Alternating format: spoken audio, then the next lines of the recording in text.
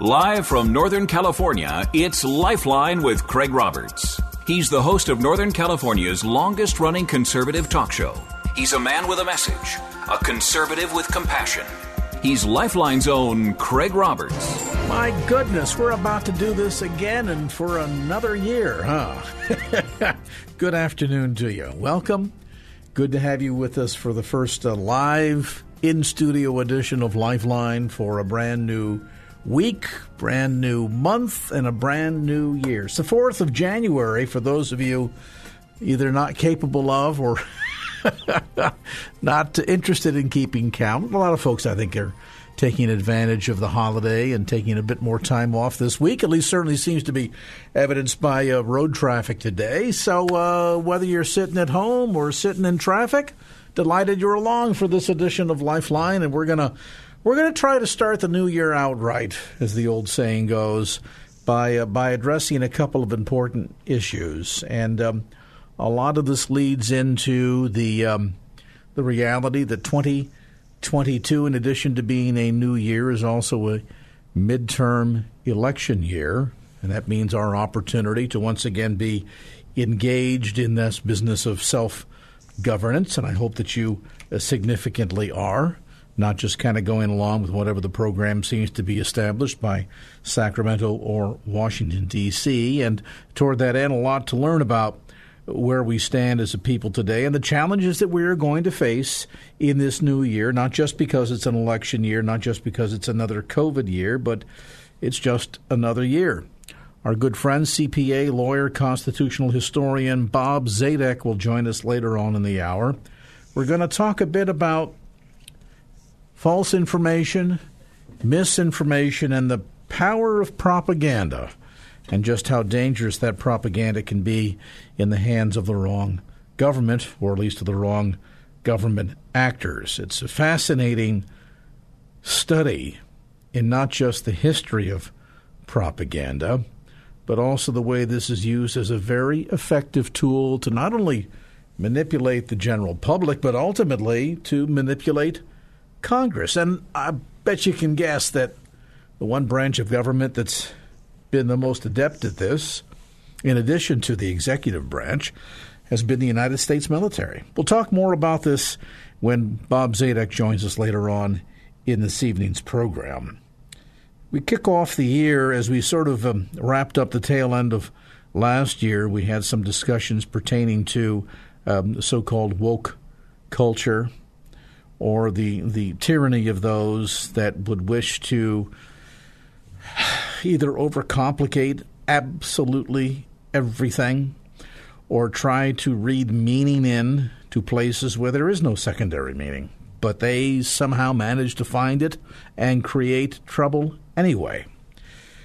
One of the areas where this has been on an increasing basis, and we talked about this with Joe Murray last week, the arena of public education. And I think we need to be very mindful that in addition to the fact that our students are consistently coming up short when it comes to performance standards in their educational experience, but on an increasing basis, it's not just that they don't know all that much, but that oftentimes what they know is distorted because there's an agenda afoot.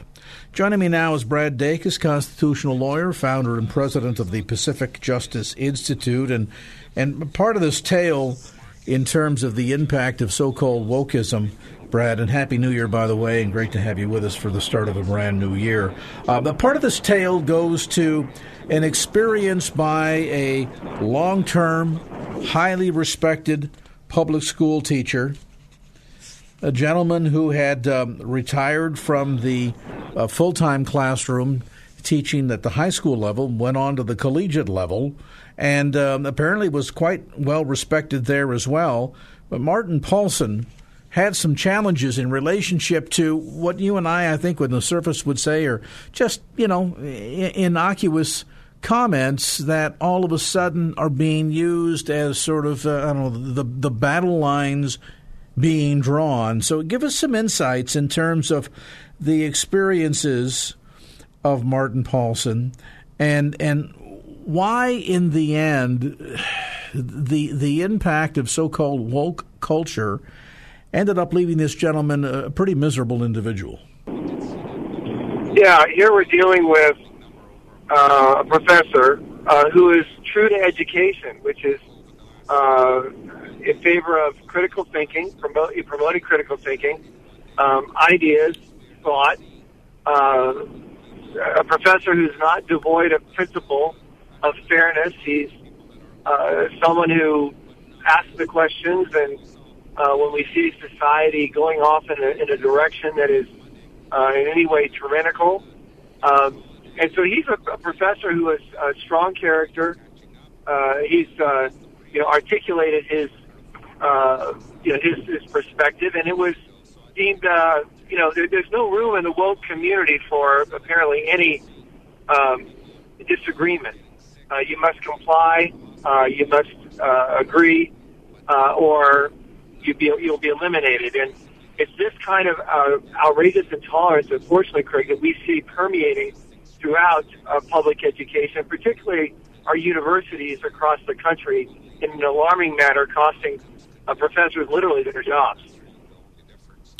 Yeah, and, in this story in particular, there were at least 2 cases of hypersensitive individuals that, quote-unquote, reported their concerns, one of which I find quite appalling in that, if there's anything that we can probably conclude as Americans, and that is that we've had a difficult time over recent years hearing each other, being able to shut up long enough to listen to each other's stories and learn from each other's experiences.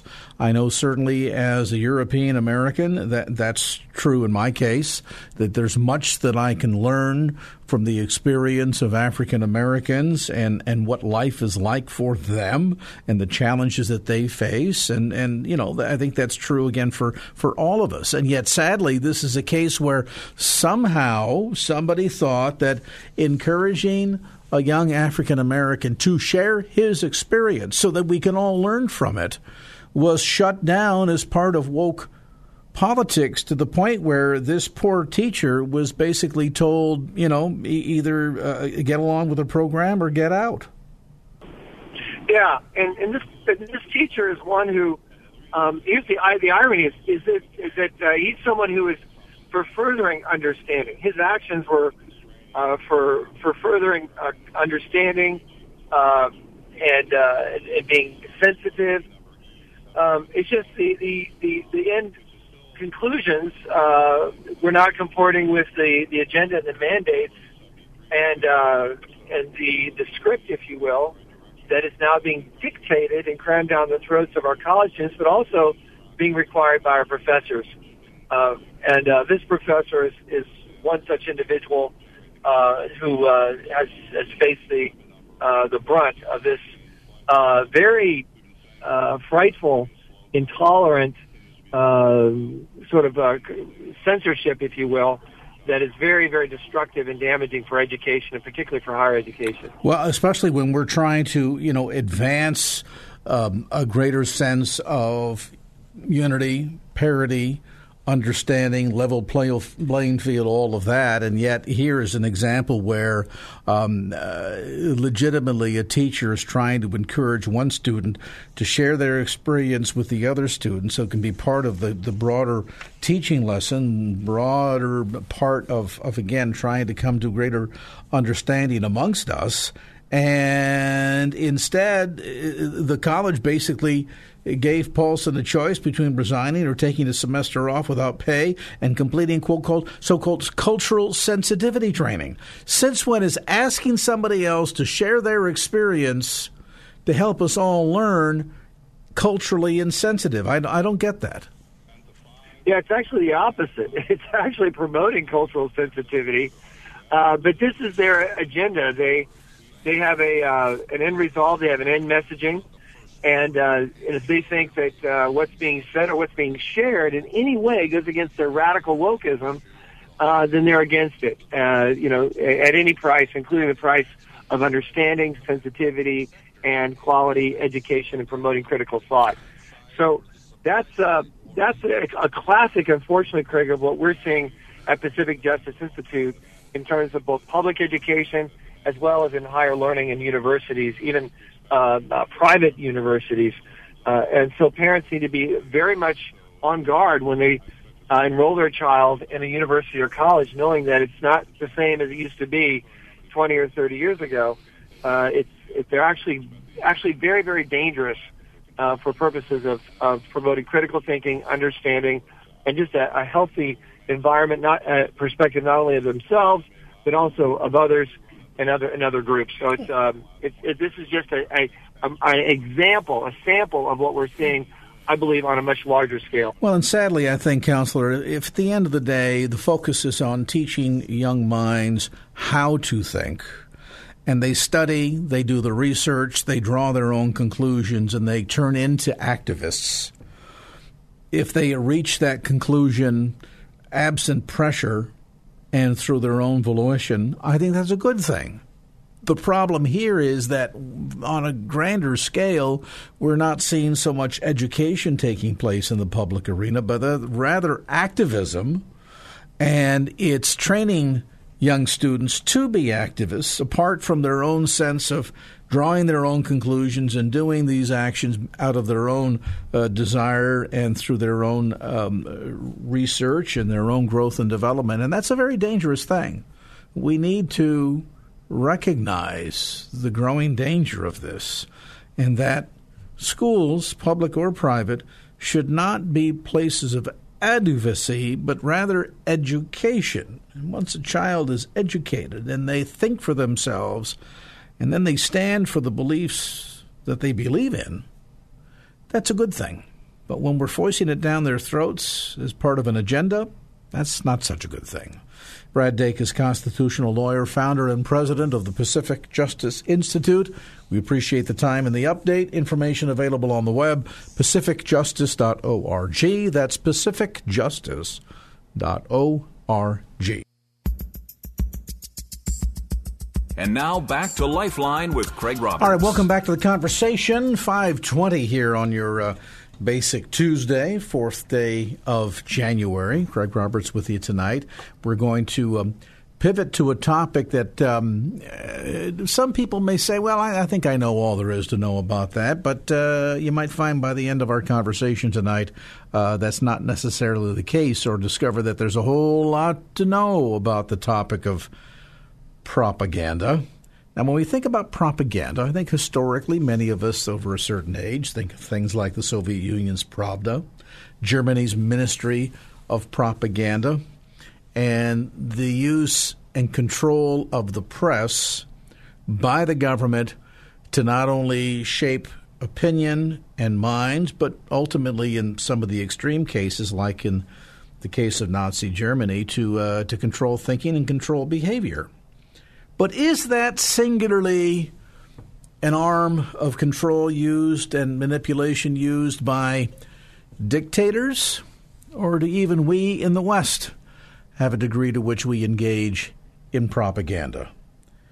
Well, certainly we've seen in the last century a move, not just in this country but elsewhere, to understand that whoever controls the information ends up controlling essentially the dialogue, and that the ability of presidencies and governments to bypass news media and essentially go unfiltered direct, where they get their message out with no filtering, criticism, or questions posed by a free press, and essentially allows them to control the dialogue. We saw this in this country on an official basis at the start of World War II, where the Office of War Information was created under the Roosevelt administration to certainly disseminate details related to the war and progress on same, but also used in a large way to sort of rally support for the war. And using this as a tool to rally support for military engagement has continued for many, many years. Varying degrees of success. We saw it used by Johnson during the Vietnam War. We certainly saw it used quite heavily by the Bush administration, leading into the Gulf War and then eventually the war on Iraq not all the information necessarily shared is complete or accurate. Sometimes, in fact, it's wholly made up just in order to sway public opinion to gain public support. And we're even seeing this used now in an effort to try and sway public opinion, to sway the opinion of Congress, to essentially get Congress to do the bidding of the executive branch. So what of this notion of propaganda? Just how widespread is it, and how potentially dangerous can it be to free societies and democracies? With some insights, we're joined now by the host of the longest-running libertarian talk show in the country, Bob Zadek. Bob Zadek is a CPA and lawyer by trade. He's also a constitutional historian. His program is heard locally here in the San Francisco Bay Area every Sunday morning at 8 a.m., where he tackles these and other critical issues. And Bob, as always, good to have you with us, and a Happy New Year to you. Thank you, and the same to you, Craig. And what an interesting subject you have teed up for us this evening, and how relevant it is. We have just lived through a year of being told conflicting information about COVID, being told by public officials. And the question that you have teed up, it's, to me, one of the most difficult issues confronting our democracy, indeed any democracy. And I'll summarize the question and then drill down. The question in the broadest sense is it ever appropriate, is it ever proper for government officials to intentionally lie to the public in order to persuade the public to support governmental actions which the government truly believes to be the right thing to do, but is fearful that the public will not support it? Let's take an example that I suspect is fresh in everybody's mind. Not the most significant example, but one we all recall. It was only a year ago that we were told by health officials that do not buy masks, they do no good.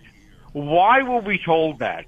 The public officials now explain that they knew that wasn't true, but they were afraid that if the public went out and bought all the masks, there was an insufficient supply, there would be not enough masks for the people who, in government's opinion, really needed it, which were healthcare workers and the like.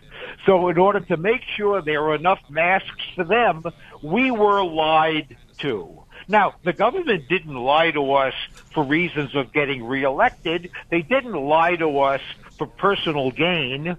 They lied to us because they felt we couldn't be trusted with the truth. Now, let us assume they really believed it, that if the public wasn't lied to, there would be a detriment to the country at large. Was that the right decision? Or, and I ask each one listening to us this evening to ask themselves, is it okay for the government to lie to us in order to protect the country at large? Take another example. You mentioned Lyndon Johnson. Lyndon Johnson lied to us about what happened in the Bay of Tonkin for the which started the Vietnam War. He did so because he urgently needed public support for a war that he felt was essential. Or take the Bush administration, where many may have intentionally lied to us about WMD, weapons of mass destruction. Go back to 1898, when we were lied to by the government and by the media that the battleship Maine was attacked in Central America, which started the Spanish-American War, and on and on and on. So I'm not asking whether it's okay for government to lie in order for the elected official to be reelected. That's clearly not proper. But what if government truly believes that it's the country is better off if the people are lied to? Is their duty to tell us the truth and hope for the best? ought to lie to us and not worry about the public at large reaching the wrong conclusion and forcing a change in a policy which the government believes is the proper policy. That's where we start, Craig. And boy, is that a hard issue. Well, and I think what's particularly frustrating about this subject matter, Bob, is that, I think most folks kind of draw the conclusion that we anticipate politicians to lie. They will manipulate. They will, with the old adage, how do you know a politician is lying when his lips are moving, things of that sort. And we know that to the greatest degree, this is often done in order to either escape accountability for something or paint themselves in a better light, all with the idea that they want to manipulate the electorate in order to make sure they get to spend another term in office. It goes on all the time. I suspect it goes on from the city council level and certainly all the way up to the office of the presidency.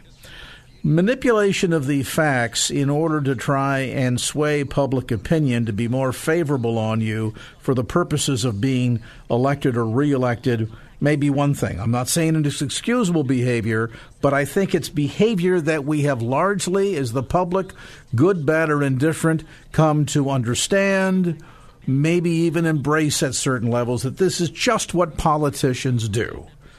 But when it gets to the heart of using information for the purpose of manipulating public opinion to sway said public opinion in the promotion of an agenda that might include engagement in a world war or spending of hundreds of millions of dollars in cash that goes to not only stand behind the United States military, but eventually claim American lives in the process of supporting that manipulation done by leadership. And we suddenly have taken this to a whole new level. Certainly in recent memory, this has been one of the biggest scars on the legacy of Bush 43. The talk about weapons of mass destruction, the impending doom looming over us by Saddam Hussein, his country's support for acts of terrorism against the United States. All of these things were conveniently packaged in bundles in such a way that support for U.S. military intervention overseas was garnered into what ultimately became America's longest-running war. And now we find out much of the information used to support that war, to gain the public's acceptance of military engagement, the expenditure of both money as well as life, was ultimately built on a lie. Now, what the end of the game was, who knows? And I suppose this is maybe just another example of the notion that the ends does not justify the means, though certainly I think you would have found members of the Bush administration, Bush 43, trying to promote that idea. So this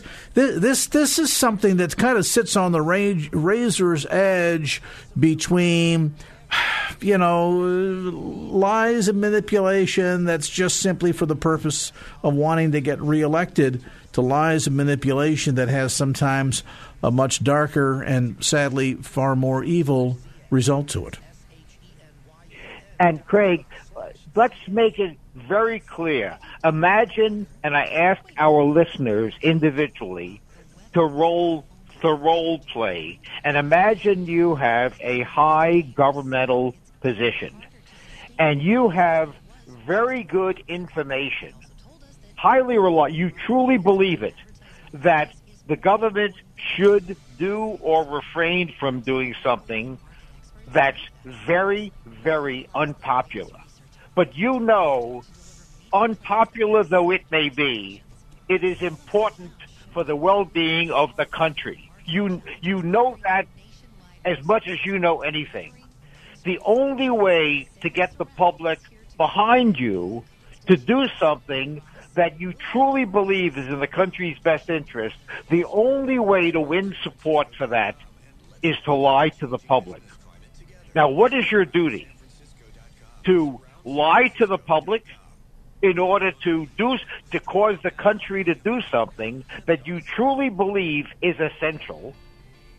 Or is your duty to be truthful a higher duty And you must be truthful to the American public, even though being truthful may cause harm to the country.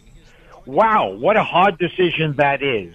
And then, assuming you're struggling with that, to make it really hard, Craig, to make everybody's head explode, let's say the government has information on which it's basing a decision. It wants the public to support it. Is the government's duty to treat the country like a jury and make sure that the country hears both arguments so they can collectively decide, or should the government cook the books and only tell the persuasive side that the government wants so as to cause the public to support the decision? Should the government present information to the public which the government believes might end up causing the government itself to reach the wrong conclusion because of the voting public? Wow, are those hard decisions. And the hardest of all, Craig, if you say the government's duty is to lie, that's because the government doesn't trust the judgment of the public. Well, if the government doesn't trust the judgment of the public, what does that say about democracy? Does that mean democracy is doomed to fail because the public can't be trusted? Craig, these are weighty, hard, if not momentous issues to talk about. This, you could spend an evening with your friends, a delicious evening, debating just this little part of the conversation we have had just now. And I think perhaps as the start of the new year here, as we mentioned, there is a midterm election facing us. We're coming through yet another significant surge related to COVID. We have no idea ultimately what 2022 is going to look like. But the notion that somehow there is a layer within our country that knows better than the rest of us, and that somehow the general public cannot be trusted with the truth to make a proper decision, and therefore, almost like a one-year-old child that needs to be coddled and directed at every turn, that somehow it is acceptable to withhold information, albeit even to manipulate information, for the purpose of edging the opinion, public opinion, in a certain direction, because somebody within government, I don't care what the level is, be it elected government or some bureaucrat, that has concluded that they know better than the American people, and therefore it should be up to them to control the narrative in order to direct Americans to the conclusion that they feel is in the best interest of them. I think you're right. That begins to raise serious questions about just how much of a risk that kind of behavior is to the very survival of democracy itself. Because let's face it, if we are engaged in this business of self-governance, and we do so without access to complete information, I understand there are times of war when not everything can be laid out on the table. I get that. But generally speaking, the minute there is a layer, an echelon within the United States or American society that thinks it knows better than the rest of us and is not willing to trust us to make up our own minds as the information, as the factual information is presented to us, then you have to wonder whether or not, in fact, democracy as we know it is doomed. Bob Zadek with us tonight, host of the Bob Zadek Show. He, of course, is a CPA, a lawyer, constitutional historian. His program can be heard here in the Bay Area every Sunday morning at 8 a.m. We invite you to tune in for that. Check out his website, too. Information about past guests, podcasts, upcoming guests, all kinds of great resources available to you there at bobzadek.com. That's BOBZADEK.com. We take a time out, back with more of our conversation as Lifeline continues. And now back to Lifeline with Craig Roberts. Tackling both a fascinating and, quite frankly, timely topic related to the issue of government manipulation of information to essentially manipulate the thinking and ultimately the voting and support of the general public. And, I get the fact that people like P.T. Barnum said there's a sucker born every minute. If you look at people that get pulled into scams, be it, multi-level marketing stuff or the myriad of scams that visit us on a daily basis on the Internet, there's certainly a level of vulnerability. But then do we say that somehow we've reached a point in America where a certain group have decided that they know better, that they can better be trusted with the whole facts, the entirety of the information than the general public. And so they will make up the general public's mind by feeding the general public information on their behalf that will sway opinion in a certain direction. Now, rallying the troops in order to come together for a united cause, that might be one thing, but just how far does this go? And ultimately, how much of a threat is it to democracy? With us today is best-selling author, syndicated talk show host, constitutional historian Bob Zadek. His program, again, is heard Sunday mornings at 8 a.m. here in the San Francisco Bay Area on 860 a.m. The Answer, where Bob every week tackles issues similar to this that are vitally important for not just the give and take of the national dialogue, but at some layers vital to the very survival of democracy. And I know, Bob, there are some listening to our conversation right now that might say, well, Craig, that seems to be a pretty extreme exaggeration. But I have to wonder, is it really? If there is an echelon within the country that thinks they know better and is going to control the narrative in order to control support or the mindset or the voting direction of the American people in order to do, even if that might be, to their viewpoint, very laudable altruistic ideas, but nevertheless, the notion that suddenly that kind of manipulation is taking place seems to me to be a pretty serious wake-up call for democracy. Well, it's interesting you say that, Craig, because the manipulation, and I'll go into some details in a few seconds, in a way that our public might not be so aware of, but it's indisputable. But before I do that, I just want to preface my sharing of information with the following thought. To the extent that those in power in government, in the executive or legislative branches of government, to the extent that they manipulate the truth.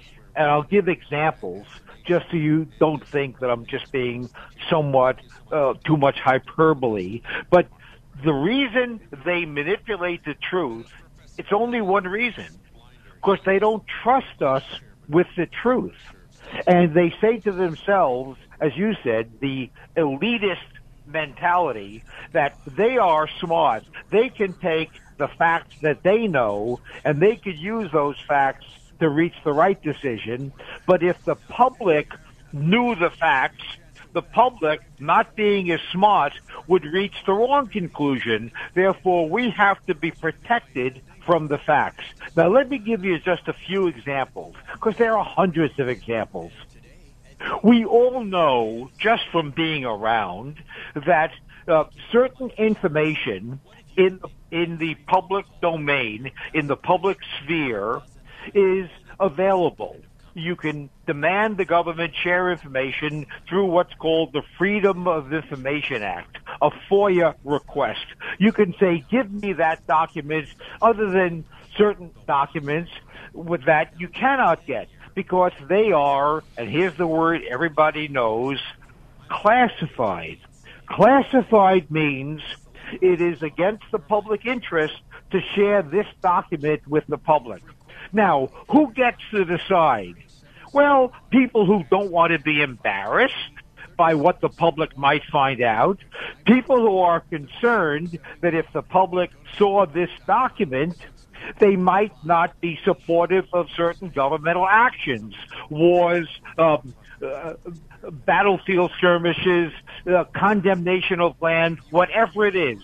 So the very power of government to say this is none of your business is itself a manipulation. It means certain people can be trusted with the information, but not others.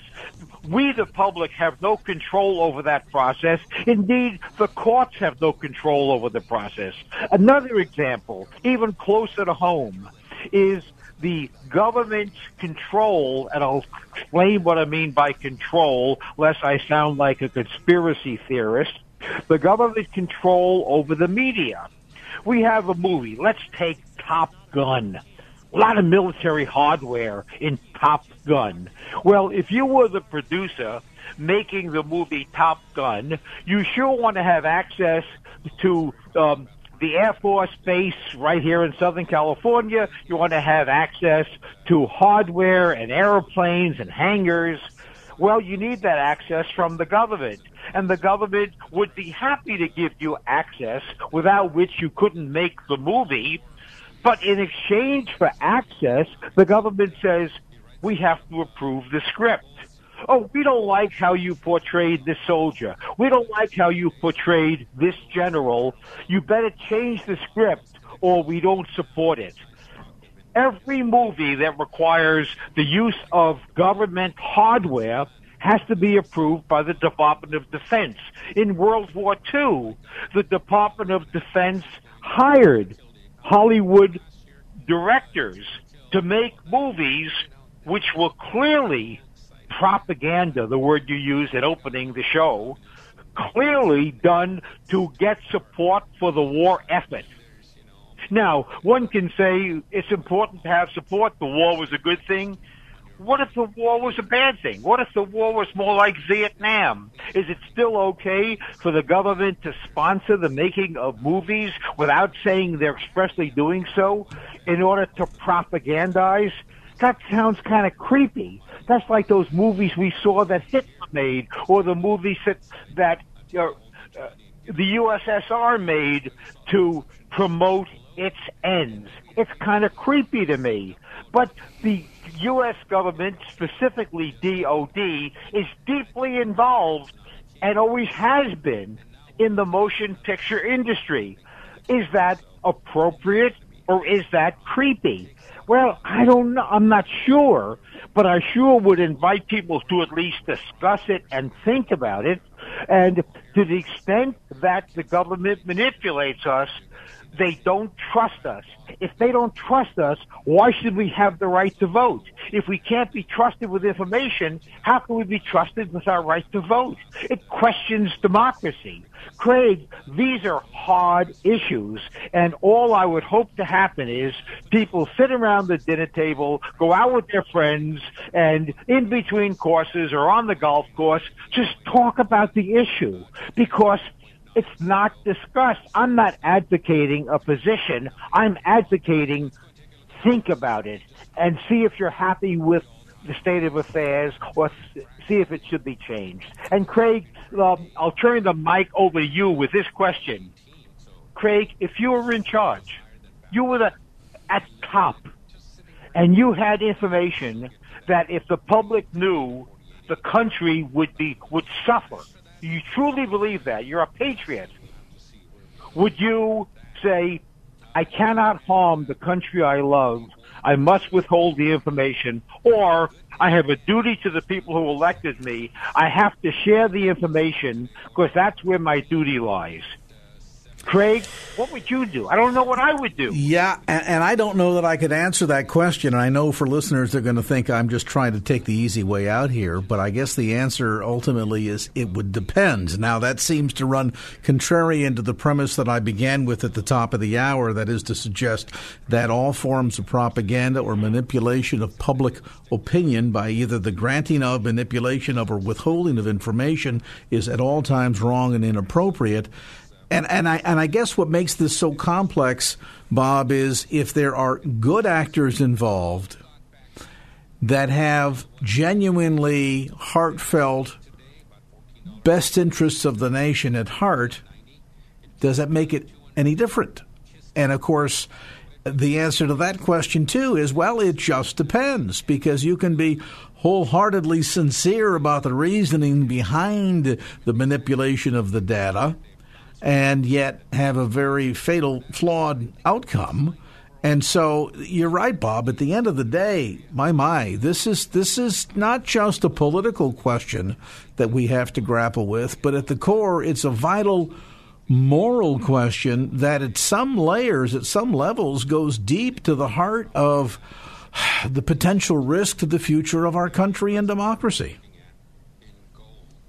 So therefore, we started with propaganda. We started with, you've introduced today's topic with almost exclamation points in your tone. The government is giving us propaganda. The government is manipulating us. And here we are, 40 minutes later, not able to decide, because I can't either. You and I cannot decide whether we would be the manipulator under certain circumstances. We're not sure we wouldn't do the same thing. So what does that tell us about the operation of democracy? Are voters to be trusted with some information but not a lot? Are they to be trusted with all information? Or is democracy, does it have a weakness, which is the voter might be wrong and they might self-destruct? Man, these are tough issues. Yeah, and you know, in a day and an age when our founding fathers were here, this might have been an easier question to answer, only because the length of time that it took for news to move from one end of the country was measured in weeks. There could be the slow trickle release of information that could then, the response to which could then be measured before disseminated on a more broad tier. Unfortunately, those days are behind us, and now news gets out before the entirety of even what's happened. Something happened, news at 11. So the notion of being able to control the narrative anymore is becoming a bigger and bigger challenge. And sadly, you've got so many people that have so many diverse interests, not all of which are in harmony with the best interests of our nation or democracy, that really complicates this in ways that not even our founding fathers, I believe, could have anticipated. And I would say the takeaway, Craig, for our listeners is that control of information is as important as control of the weapons. Look how powerful control of the information is. When you control the information, you control the mind. When you control the mind, you control the person. It's scary, and we are fighting right now on so many fronts over who gets to own data, who gets to own the data about you. Data is information. The battle, the weapon, the most powerful weapon of all is control of information. And for our listeners, we should jealously guard where we get our information from and who controls it. And any form of censorship is scary, because censorship is like taking away the guns, but on steroids. Because if you take away information, you totally disarm the American voter. And so the subject is, when we're talking about propaganda, we're talking about control of information. And this is a very important topic that gets almost no attention. And look how important it can be made to be. Yeah, and you're right. The old adage, who controls the information controls the hearts and minds. And there are lessons here, not to start borrowing from novelists like Huxley or Orwell, but there are lessons here that I think all of us need to be very mindful of. And this is a complicated subject matter. And Bob's absolutely right. This might get some dander up at the next family gathering, but I think opening up this conversation is important. Can we ultimately, as Americans, be trusted with information? Can we be trusted to make the right decision? And for the information that's out there, Bob is right. Censorship can be a very dangerous thing. It can be a game changer and not in a good way, as much as manipulation of the data to control a public opinion and ultimately support can equally be as dangerous. Bob Zadek tackles these sorts of topics every week on his program. We invite you to make an effort to tune in, check him out, Sunday mornings, 8 a.m. on 860 AM The Answer for the Bob Zadek Show. Information available about his books, past guests, podcasts, and all at his website, bobzadek.com. That's BOBZADEK.com. Bob, we appreciate the time. We'll talk to you again next week. KFAX. Streaming now on iHeart and the Odyssey app. Portions of our programming may be pre-recorded.